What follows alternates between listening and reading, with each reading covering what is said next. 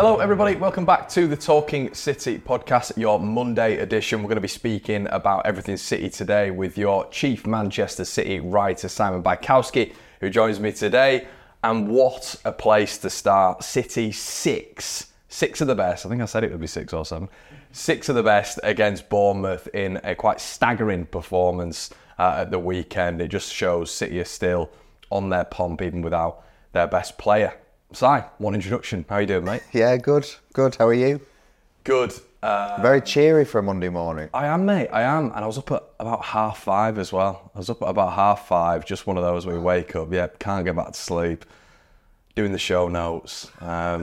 Just a really exciting morning, you know. Good, yeah. I definitely wasn't up at 5:30, but there we are. But yeah, someone who was up for it at the weekend was a certain Jeremy Doku. But before we get into that, mate, the lineup for City was so interesting at the weekend. Obviously, Doku came in after Grealish had a couple of really good performances. Kovacic in beside Rodri, 4 centre-backs again, which, you know, a bit of a cry back to last season. Were there any surprises there for you? I think it was kind of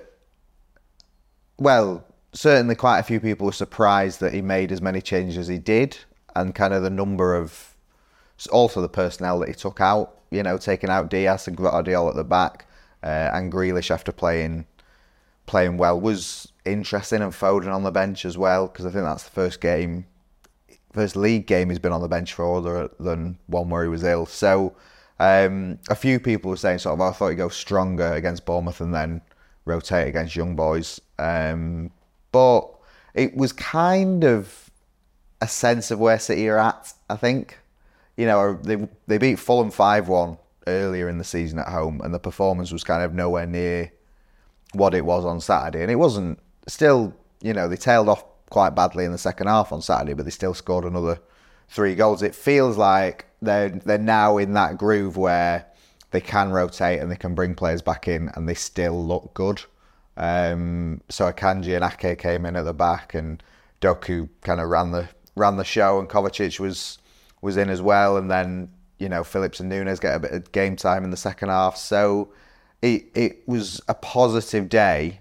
It was hard because in the sense that, like, everyone thought City would win easily, and they won easily, but you still have to win easily. And, you know, credit to City that they did while making those changes and not playing their best 11. Yeah, 100%. I mean, we were speaking before, and it's difficult not to almost be cocky about it when you're talking about City, isn't it? And you know, as a reporter, you'll feel it yourself, but it was one of those games where I think you bang on that when you say they're in the group, it's almost in just this flow state right now. They're just really hitting, and we'll get to the other team's results as well a little bit later on in the podcast, but there were so many top performances, and there's no better place to start really than Jeremy Doku. I mean, I can't remember a player getting 4 assists in one game, and obviously the goal, but I think he had about a 20-minute spell in that first half where he was literally unplayable. I mean, was that his best game in a City shirt for you? Yeah, it was. And, you know, he's been brought in to unlock kind of teams that sit really deep. And Bournemouth sat really deep, and for about half an hour, City hadn't created very much. And then between minutes 30 and 38, they scored 3 goals because of Doku. So it was like he basically won them the game by doing exactly what he's been brought here to do. So yeah, it was really, really, really good from him. And he played the full match, and you sort of see, like, you know, there's times where he's attacking near the end and he like dribbles the ball straight out of play and things like that. Like, it's not going to come off every time, but he had enough, and he had it on the left and the right. He was really, really sensational. He was, and I mean, there was the assist where he sort of rolled it. I think it was the second assist he got where he played it into Bernardo's feet or whatever, and that was just an incredible bit of skill and agility. But the first one, it's exactly what you said. It was almost the goal he scored. It was a bit static from City. They were doing the City thing where it's, you know, the 4 centre backs were almost nearly camped on the edge of their box, but nothing's coming off really. And it was just that injection of pace, wasn't it, for that first one? He thought he just took it upon himself, and it's crazy to see that ability level that he can just switch that quickly and just turn the game, really. It looks, like you say, static, and then suddenly he's beating his man and he's done something. And then for the one for Bernardo's first goal, it was, I mean, I likened it to like Peter Beagrie for the older generation. Great reference, Bradford City legend. But like, you know, but I remember him growing up just like beating the same man about 8 times, and you're like, why don't you just like go on and beat someone a bit more? But, you know, Doku had Mepham up against him in the box, absolutely schooled him, and then sort of waited for him to recover so he could do it again, and then slip Bernardo the ball. And, you know, Pep was saying afterwards, like, when he gets the ball, the crowd are excited, I'm excited, everyone's excited to see what he's going to do, and he is a real, he's really fun to watch. I was really surprised how isolated they left him at points. So, like you just said with Mepham, it felt like on several occasions that he was just 1v1. It's a recipe for disaster, isn't it? 1v1 against him. Yeah. I mean, it felt like Bournemouth were kind of there for damage limitation from the start, and I think their coach afterwards said, you know, in the first half they went about it the wrong way. They didn't show enough kind of intent to get out of the box, and he was like, you can do it. You can survive for maybe half an hour, but you can't survive a match doing that. And it showed, but it still takes quality to break that, and that is exactly what Doku did. I think the impressive thing about him as well is not only is he just electric, but he can go both ways, can't he? He must be a real struggle to defend against. Pep was really interested on him after the game. So he sort of said we need him to be on the left and the right. But he was sort of saying, as talented as he is, with what he can do, he's also making like really smart football decisions. And as much as we can see him as this like pacey, tricky, sort of instinctive winger, like his footballing instincts and his sort of knowing what to do when is brilliant. And like, you know, Guardiola's teams operate on their footballing players being really intelligent with the ball, and like Grealish also, you know, not the sharpest, he will admit, in normal life, but his footballing brain is incredible. And I think what has surprised the staff at City is not, you know, I think they expected Doku to be a bit more raw and a bit more kind of almost like rugby league, just keep like running, and sometimes it works, sometimes it doesn't. But he's more knowing when to run and when not to run, which is makes him a very, very good prospect. And that's the interesting part of all of this now, because when we were doing the pod last week, we were speaking about Grealish, and we were glowing about Grealish, rightly so. But now when you're looking at it, and I'd have maybe put Grealish a little bit ahead just in terms of that football brain, and maybe the rawness kept Doku back a little bit. But a performance like that at the weekend, an almost coming-of-age performance at Manchester City, and Pep saying, you know, the exact same thing as what you just said, it's the footballing brain. And I'm watching him at the weekend, and he's not making a bad decision. That every sort of decision is executed very well, but it's the right decision as well.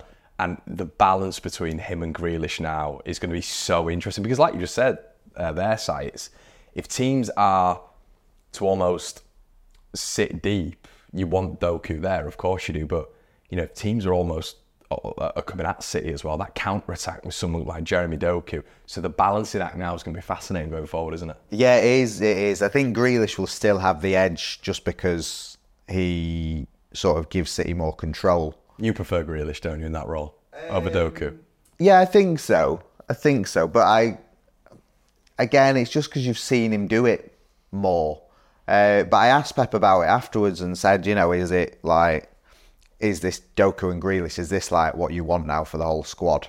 And he was like, yeah, I want Jack to be angry when he don't play and then turn out a performance like that. I want Jeremy to be angry that he's not played and then play like that. And he said before about, you know, having to like compete with your teammates and be almost like enemies for the week and then support each other on a match day. And, you know, it is like two different but incredible weapons to have kind of for different games. And, you know, I would have had Grealish in the team for United because of his experience and because of what he brings, and like he was brilliant against United. But when you see Doku play like that, you sort of think, you know, he could if he keeps playing like that in games where he plays, he's more chance of playing in bigger games. And, City have got 4 or 5 big games coming up, and it's going to be very interesting to see kind of if Doku can force his way into the starting lineup for those matches. Yeah, and leave it in the comment section below who you'd prefer if you are watching this on YouTube, Doku or Grealish. But it is definitely turning into that, isn't it? Week by week, it's Doku versus Grealish.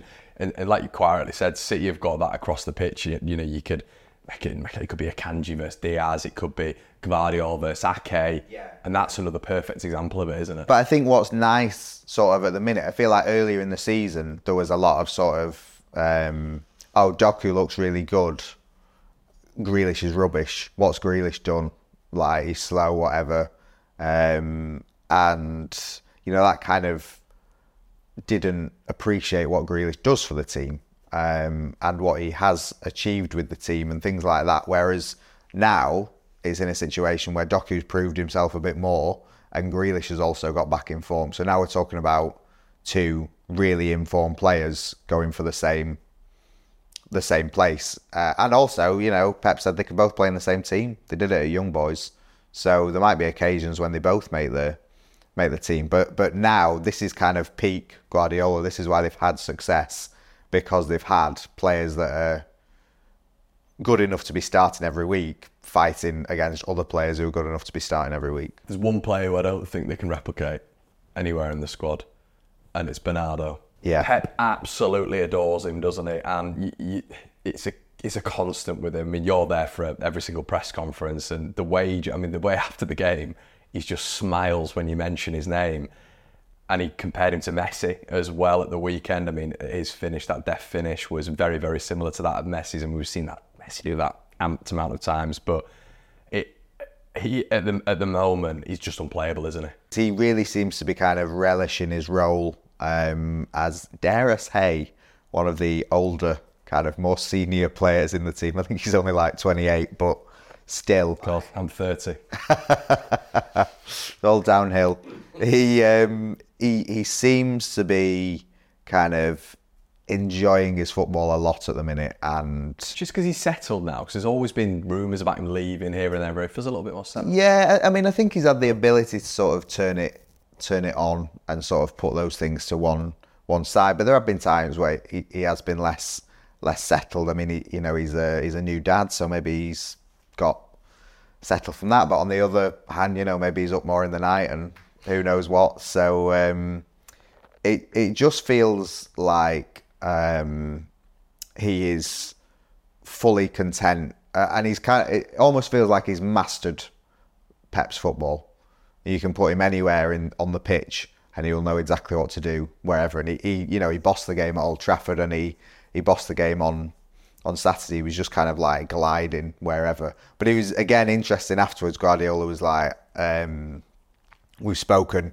I told him he needs to score more goals. If he wants to take his game to the next level, he needs to score more goals. And it's like, well, that's that makes sense. And then you think, hang on a minute, this guy was like top 10 in the Ballon d'Or. So it's like, again, you're sort of taking a guy who is one of the top 10 players in the world and saying, yeah, you need to improve here, here and here. And he goes, yeah, all right, yeah, I'll try that, yeah. So again, it's just kind of the best of the best not being happy with where they are and wanting to get even better.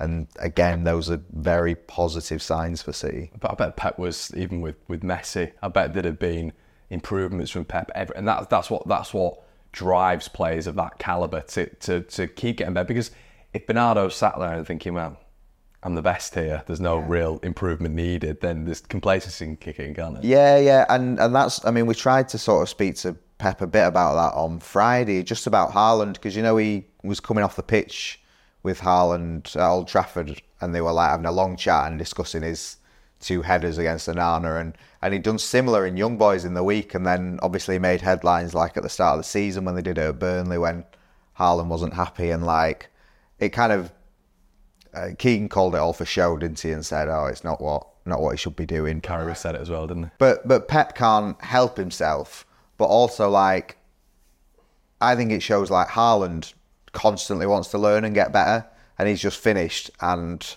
he's talking to the manager about, oh, I should do this, or this is why I'm doing this. And, I remember like after City won the Champions League final, not a sort of thing to forget really, but Haaland was doing post-match interviews, and he went and did CBS, and he's like asking Henry, like, what can I do? You tell me what I can do to get better. And it's like, you've just like completed an achievement barely anyone in world football will do. You scored 52 goals.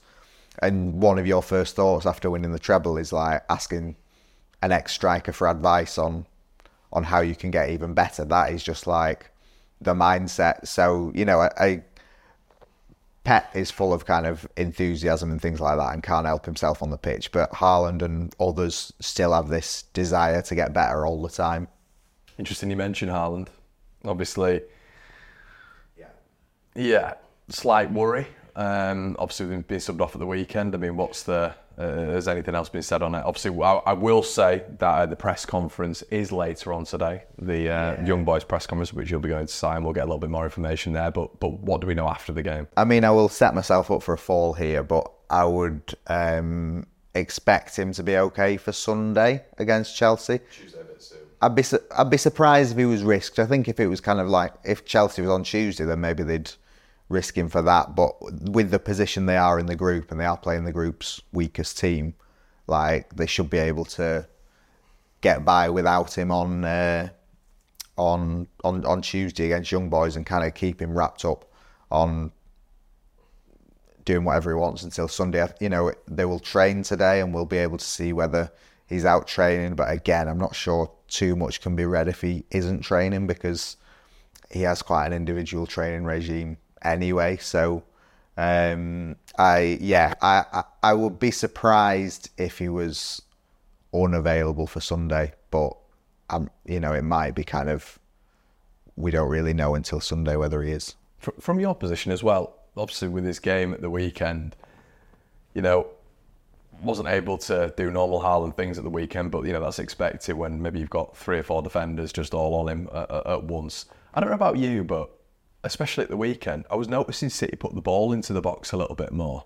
I was noticing them whipping the ball in, and I thought, that's interesting. I wonder, that's definitely developed from last season, or it could have developed recently as well. And you wonder if that's maybe just Pep saying, look, if he needs to get more goals, we need to aid him in that way as well. Yeah, I think so. I think it felt a bit like the Everton game at home from last season with Haaland. He was kind of like, he almost spent more time shouting at the centre-backs than he did kind of trying to score. It was like they were fully on him, making sure he had no space, but he was... Haaland versus Godfrey part 2. It was one of those you sort of thought, yeah, I'm not surprised he's not that involved, because he's sort of got his hands full with these.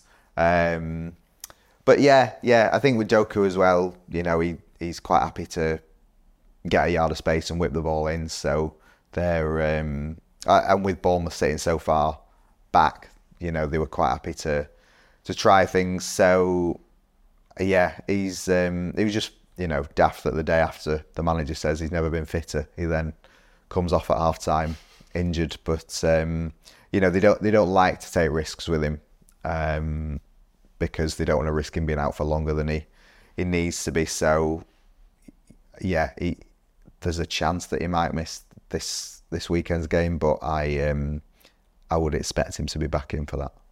And it's a blessing in a way, isn't it? I know sometimes when he's preoccupying defenders, City fans might see that as a problem, but then there can be the emergence of Doku or Bernardo, because all the defenders are focusing on keeping Erling Haaland quiet. So that's a positive in a way, isn't it? Yeah. And to score 6 goals without Haaland or Alvarez being involved in any of them is pretty good going. And and they need it. They need other people to chip in. Foden came on for Haaland at half time and got the goal. So it's again promising that they're creating chances and that more players are taking them. Yeah. Little word at the end as well on the importance of Rodri from Pep Guardiola. It's getting boring now, isn't it? We're talking about this every single week, but I think it's only right to highlight when he's been Rodri-like again. Yeah, and again, there was a question put to him after the game about Calvin Phillips and giving him more minutes. We gave like a 10-minute segment to that last week. And the first answer and the first line back from Pep is, we can't deny how important Rodri is. And it's like, yeah, Yeah, you can't, like... Interesting comments about Calvin, though. He was quite animated, wasn't it? Didn't say a lot for his football, but you'd think that, maybe Phillips... I don't know. If I'm Calvin Phillips and I don't start on Tuesday, then I'm sorting out my move. Because... What's the point? Yeah. You want to play competitive football, and, you don't want to play Champions League dead rubbers and 20 minutes when you're 5-1 up, so... But Rodri is there, and Rodri's not going away, and Rodri's form doesn't look like tailing off anytime soon. So unless you're, displacing Alvarez or Foden or Doku or Grealish from the team, you're probably not going to play regularly. No. And that's going to be the end of the first act, everybody. We'll see you for part 2.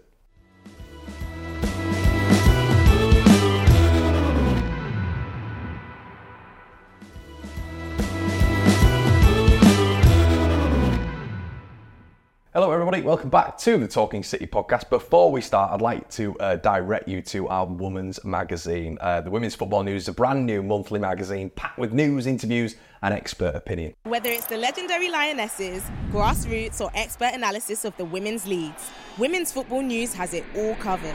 A brand new monthly magazine packed with news, interviews and expert opinion.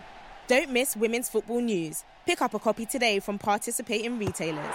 Women's football is here to stay, and so are we. So Sergio Gomez, obviously found out last week and obviously before the game that he was injured. What can you tell us about that? He's on crutches.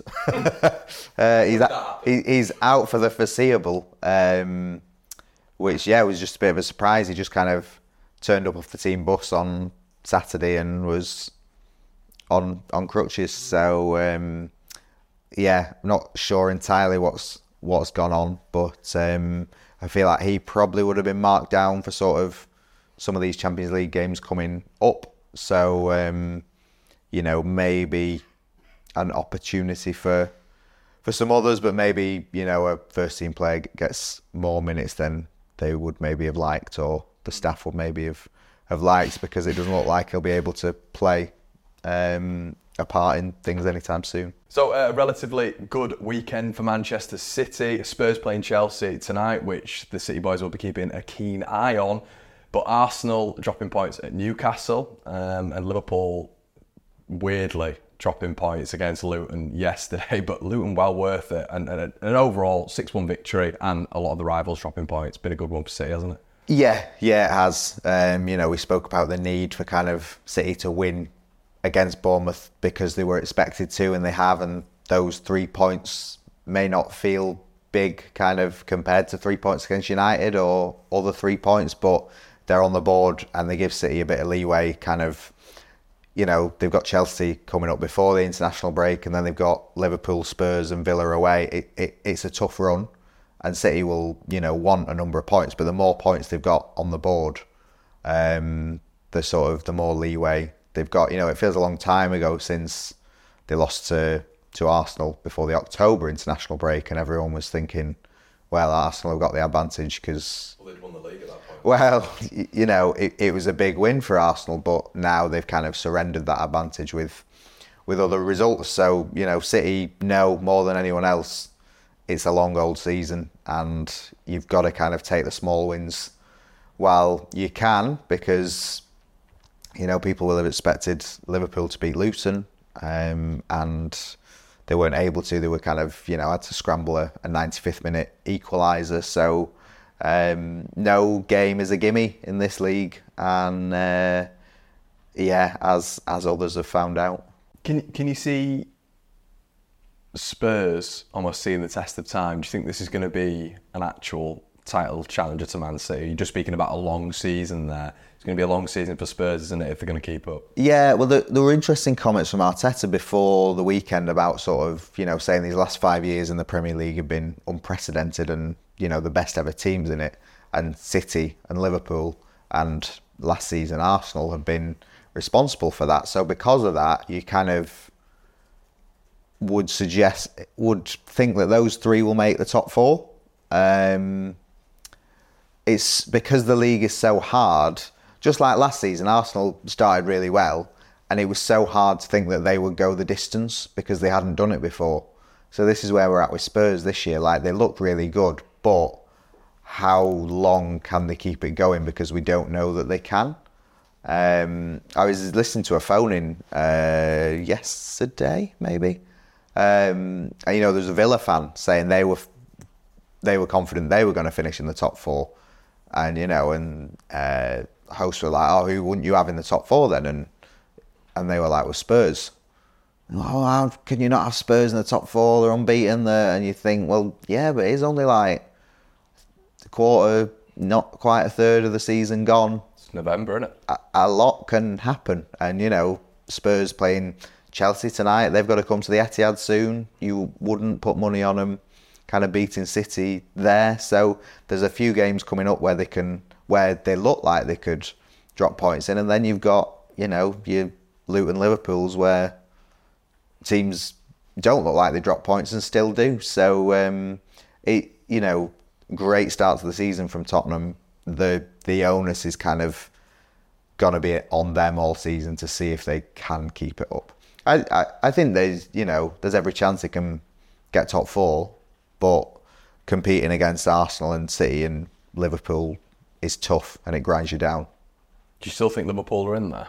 Oh, yeah, I think so. I liked Klopp post-match a lot more than Arteta post-match. Like, Klopp basically said we didn't play very well today, and if we'd played better, we would have won, but we didn't. And from that, that sounds like a manager who kind of knows the level of his team and knows what they can and can't do. And there's still an issue with Liverpool with keeping clean sheets. I think it's McAllister in that defensive midfield spot, isn't it? Yeah, but, you know, Nunes had an off day, Salah wasn't brilliant, and when those players are more on song, they win you games. I think it's going to be really interesting, Liverpool coming to the Etihad in 3 weeks. I think, you know, had that game been at Anfield, they would have been kind of maybe favourites, but they're under pressure to do something. But I think, I think they've probably got it in them this year for a title challenge. I still look at City though, and I think it's between City and Arsenal still. I think they're just going to be a bit too strong, but I do look at it and I think City, it's in the palm of their hands now, really. I mean, Arsenal have still got to come to the Etihad. We know how that's turned out for the past 10, 15 years. It's going to be a fascinating run, but I'm just so confident already about City. Yeah, and these home games are so important because they've won every game at home in 2023. You know, if they can beat Liverpool and Spurs at home, then that will really kind of give them an advantage. Arsenal, I don't know. Arsenal have been a bit worried. There's a few red flags from Arsenal this week, I think. Need a striker, don't they? Yeah, but, you know, losing in the Carabao Cup, not to take anything away from West Ham, but it kind of felt a bit needless. You know, because City are probably at the point where like, oh, you know, if we're beating Newcastle, it would be very much opened up for us. But Newcastle deserve to go through. But, you know, Newcastle and anyone left in the Carabao Cup will now be thinking we've got a real chance of winning because City are out, Arsenal are out, United are out. And I don't think you can underestimate how important those trophies are. It was City's first win, you know, under Guardiola. Eric Ten Hag was speaking at the Football Writers Awards on Sunday, and he was like, you know, maybe it was a small win for them winning the Carabao Cup, but it was a win and it brought them all together, and it was like recognition of we are going in the right direction. And I sort of mentioned before Arsenal kind of the difficulty for them having led the league for most of last season and then getting caught by City. Like, it can propel you to try even harder, but it can also deflate you because it is really tough to take and then to go again. So something like a cup run would really kind of keep that momentum and keep that feeling within the squad of like, yes, we are doing what we need to do. And I think it's proven as well at the minute with City that they can be hunting you down, and they can still be almost as dangerous as just being ahead by 8 to 10 points. They've got it both figured out, haven't they? And City are the perfect example whereby they want to win the Carabao Cup. They love winning the Carabao Cup, but going out of the Carabao Cup doesn't necessarily matter if you can win bigger things. And like when City went out of the Carabao Cup, the worry was that they played a stronger team at Wolves at the weekend and lost that one as well.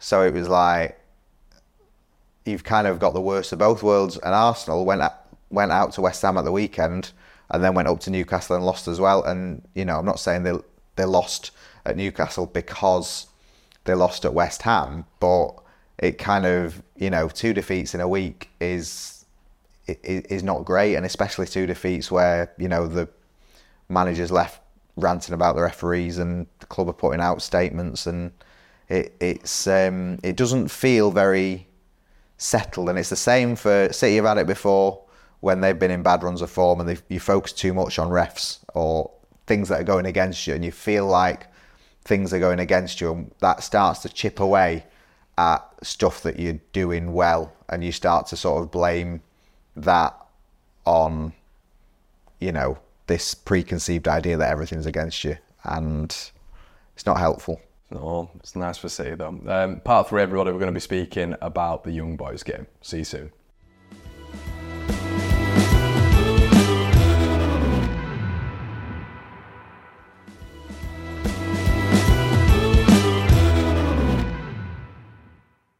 Hello everybody, welcome back to the Talking City podcast. Si, Young Boys on Tuesday.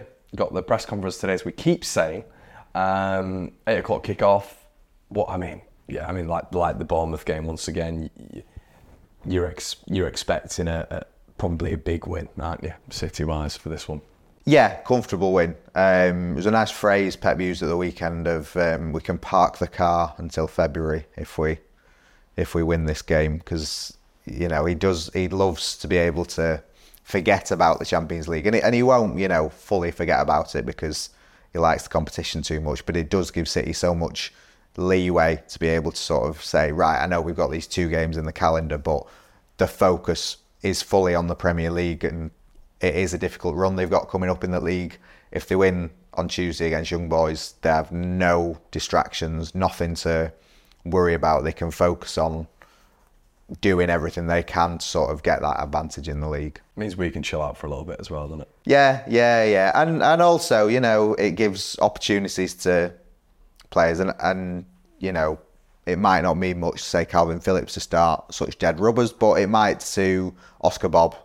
And, I think it was one of those games last year. I think Rico Lewis got his first goal against Sevilla, and it's like these things do matter to those players coming through. Rico's doing the press conference today with Pep, and it's like Rico Lewis doing a Champions League press conference, but he's really shown himself over the last 12 months really that he is a first team player, and part of that was getting that goal against Sevilla. So if City do get the job done against Young Boys on Tuesday, then it's two big opportunities for who knows at the club. I think you do right as well to mention Oscar Bob, assist at the weekend, fantastic stuff. And the starting 11 for this side, would you be making wholesale changes when it comes to Man City? I mean, maybe like you just said, Calvin Phillips, surely. Oscar Bob, Matheus Nunes, what would you be looking at doing? Well, it's interesting because if Haaland doesn't play, then you're looking at somebody else leading the line. Probably Alvarez, but then Alvarez kind of opens up room for somebody else, or do you maybe go, Grealish up top or Foden up top, so something like that. I'd be tempted to play Kovacic again with Rodri just to try and kind of restart that partnership, because it was looking really good and then has kind of stalled a bit with Rodri being suspended. Kovacic hasn't really been able to sort of pick it back up, so and then Guardiola and Diaz probably coming back in. I'd maybe start Lewis and give Walker a rest, because he has played a lot of football. Guardiola as well, maybe. Yeah, and Lewis was so good against young boys in the other games. So, yeah, I think he will sort of, the manager will have one eye on Chelsea at the weekend, and even if, say, Alvarez starts up front as a striker, I can see him playing 60, 70 and coming off, just in case he needs to be the main man again at Chelsea. But even if not, he's going to be in the team. So he does need his minutes managing. And then, yeah, I mean, Doku and Grealish both played against young boys away, so might be fun to see them both give it a go in this one as well. It's been a real professional campaign so far in the Champions League for Manchester City, hasn't it? No blips whatsoever. It's been enjoyable to watch. Yeah, and they've not been perfect. I think they've won every game 3-1. But Red Star certainly took the lead against them, and Leipzig equalised. And did young boys equalise? Yes. Yeah. So they've been behind or level in every one, but they've got the job done. And, you know, people moan about City getting easy draws and whatever, and, you know, they do to an extent, but it's because the coefficient is so good and they keep winning the league, so they're among the best teams, so they're never going to face the best teams because they are one of the best teams. But also the job that they do to get through it's kind of been one of the things that Guardiola has done at City and the players have done that has elevated them to one of the best clubs in Europe, because they're never in doubt of going out. You know, they never have a shock result in the group stage, really, because they take it so seriously, and that is, you know, why they're seen as one of the heavyweights in Europe, as well as they go to the last stages. But like, you can't even imagine that they would be in the Europa League or anything like that, because they win all of their group games. Thought City in the Europa League, man. God, those poor teams. Yeah, we'll leave it there, Si. But before we leave this week's edition of the pod, what's your score prediction for Snog? I go for 3-1. 4-3-1s. Okay, I will go with a comfortable 4-0 tomorrow. Jack getting off the score sheet as well. But guys, it's been an absolute pleasure. Thank you so much. Make sure you do check out our women's magazine. It's well worth it, I should say. We'll be back on Friday. We'll be back on Friday with another podcast. But follow the Manchester Evening News, the Man City side of it, for all of your young boys coverage as well. Really appreciate you stopping by today. Make sure you leave us a 5-star rating, all that good stuff. If you want to see this in visual colour, quoting Dan Murphy, head on over to YouTube, give us a like, comment as always, and please subscribe, and we'll see you in a bit. Cheers.